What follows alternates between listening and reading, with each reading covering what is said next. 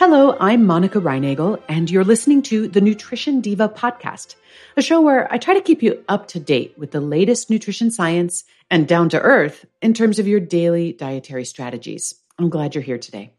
We're talking about fatty liver disease, including some new developments on the nomenclature, as well as advice on what to do if you have it.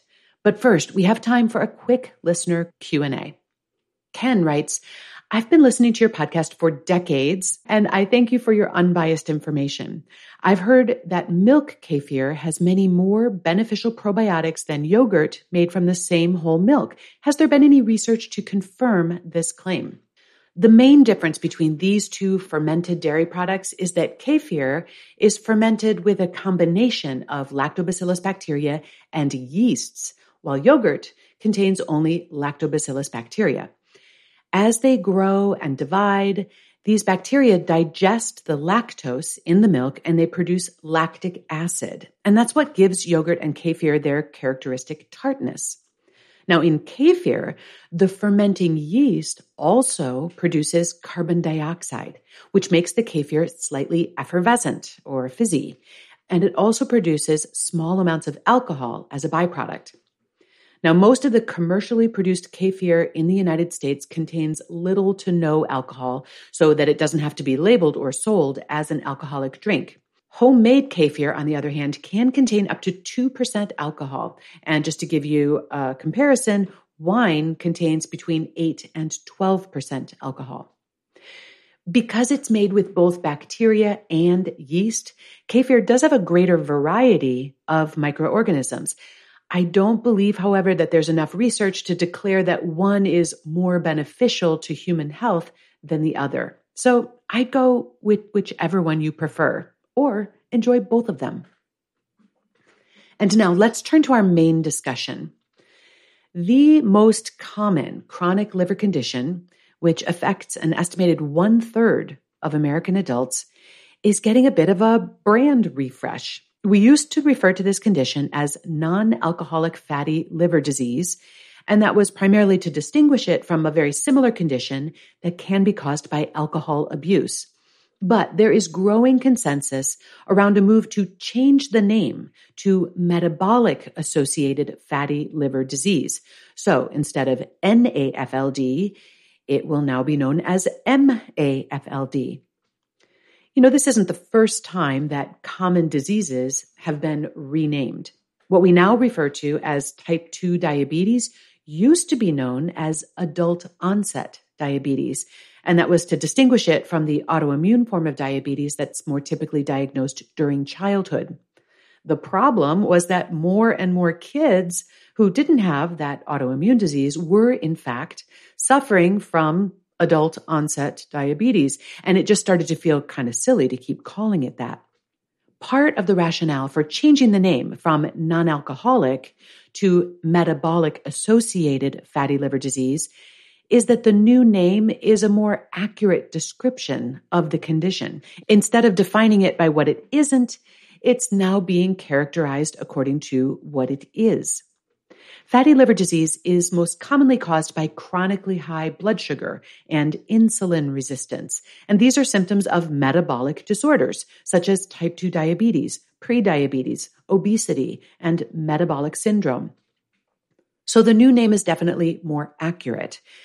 And it also helps remove the stigma that's inherent in the old name.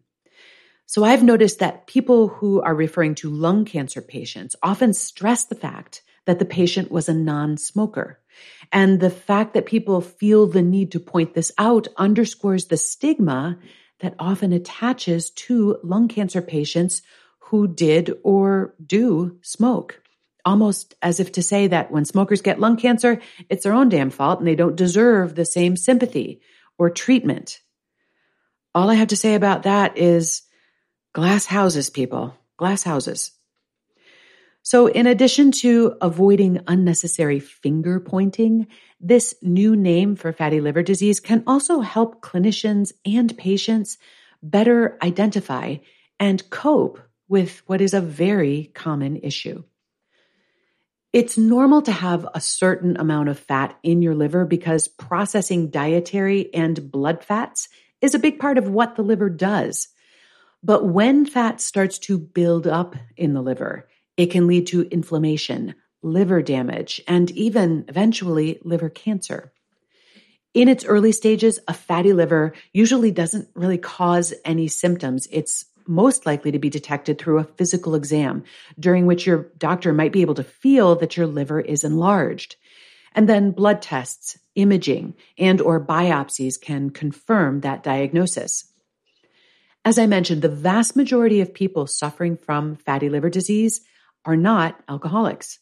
And I also want to point out that eating a high-fat diet does not necessarily lead to fatty liver disease. As I said, this form of liver disease is primarily caused by high blood sugar and insulin resistance. Fatty liver disease often goes hand in hand with other risk factors for heart disease as well, such as high triglycerides. And in fact, those with MAFLD are much more likely to die of heart disease than of liver disease. Okay, enough with the bad news. Here's the good news. Fatty liver disease can often be reversed, and the liver can be restored to full health through diet and lifestyle changes. And here's how. The number one thing you can do to reverse fatty liver is to lose weight if you need to.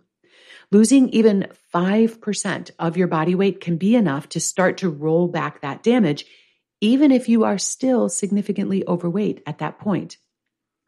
Although continuing to lose weight may offer you further benefits, you are much better off losing a modest amount of weight, such as 5%, and then keeping it off long term than you are losing a larger amount of weight and then regaining it. And it's also important to lose weight gradually because rapid weight loss can actually make MAFLD temporarily worse. Fortunately, slow weight loss, which is what I always recommend anyway, is a lot easier to achieve and it's easier to sustain. Another thing we can do to heal the liver is to get more exercise. One central feature of metabolic disease is insulin resistance, where the cells become less responsive to the effects of insulin. So when your cells stop responding to insulin, that's when you end up with chronically high blood sugar. And exercise is perhaps the most effective non-pharmaceutical way to improve insulin sensitivity. As I talked about in my episode on prediabetes with registered dietitian Jill Weisenberger, strength training is particularly useful in this regard. And she also recommends taking a brisk walk after meals to lower post-meal blood sugar levels. And for more, please do go check out that episode. In some cases, your doctor may also suggest a prescription drug that helps improve insulin sensitivity. This can be useful, doesn't necessarily have to be a long-term solution. Now, it's not necessary to go on a low-fat diet, but you do want to emphasize foods that are rich in monounsaturated fats, such as olive oil and avocado, as well as omega-3 fats, which are found in fish and flaxseed. Saturated fats, which are primarily found in meat, dairy, and butter, and omega-6 fats from vegetable oils should ideally be more in the background. Oxidative stress is another feature that's common to type 2 diabetes, fatty liver disease, and heart disease. But research on the use of antioxidant supplements in these conditions has shown disappointing results. A better strategy is to increase your intake of antioxidants from foods, such as non-starchy vegetables, mushrooms, great source of antioxidants, fruits, herbs, spices, and tea and coffee. Coffee is actually the number one food source of antioxidants in the American diet. The Mediterranean diet pattern tends to promote a healthy balance of fats, a low intake of sugar, and lots of antioxidant-rich foods. And so, not surprisingly, it has been shown to be helpful for those with MAFLD. Metabolic-associated fatty liver disease can be an intimidating diagnosis to receive. And it can also be an important warning sign of bigger troubles ahead. Fortunately, it's also one of those things that you can turn around by making a commitment to healthier diet and lifestyle. The liver has an almost miraculous ability to heal itself if we simply give it a bit of a break. And for more information and resources on fatty liver disease, you can visit the American Liver Foundation at liverfoundation.org. And if you are looking for resources to support slow, sustainable weight loss, please check out the tools that I have at wayless.life. This is Monica Reinagel. The Nutrition Diva is a Quick and Dirty Tips podcast, and I'm very grateful to my team, including Adam Cecil, Morgan Christensen, Davina Tomlin, and Holly Hutchinson.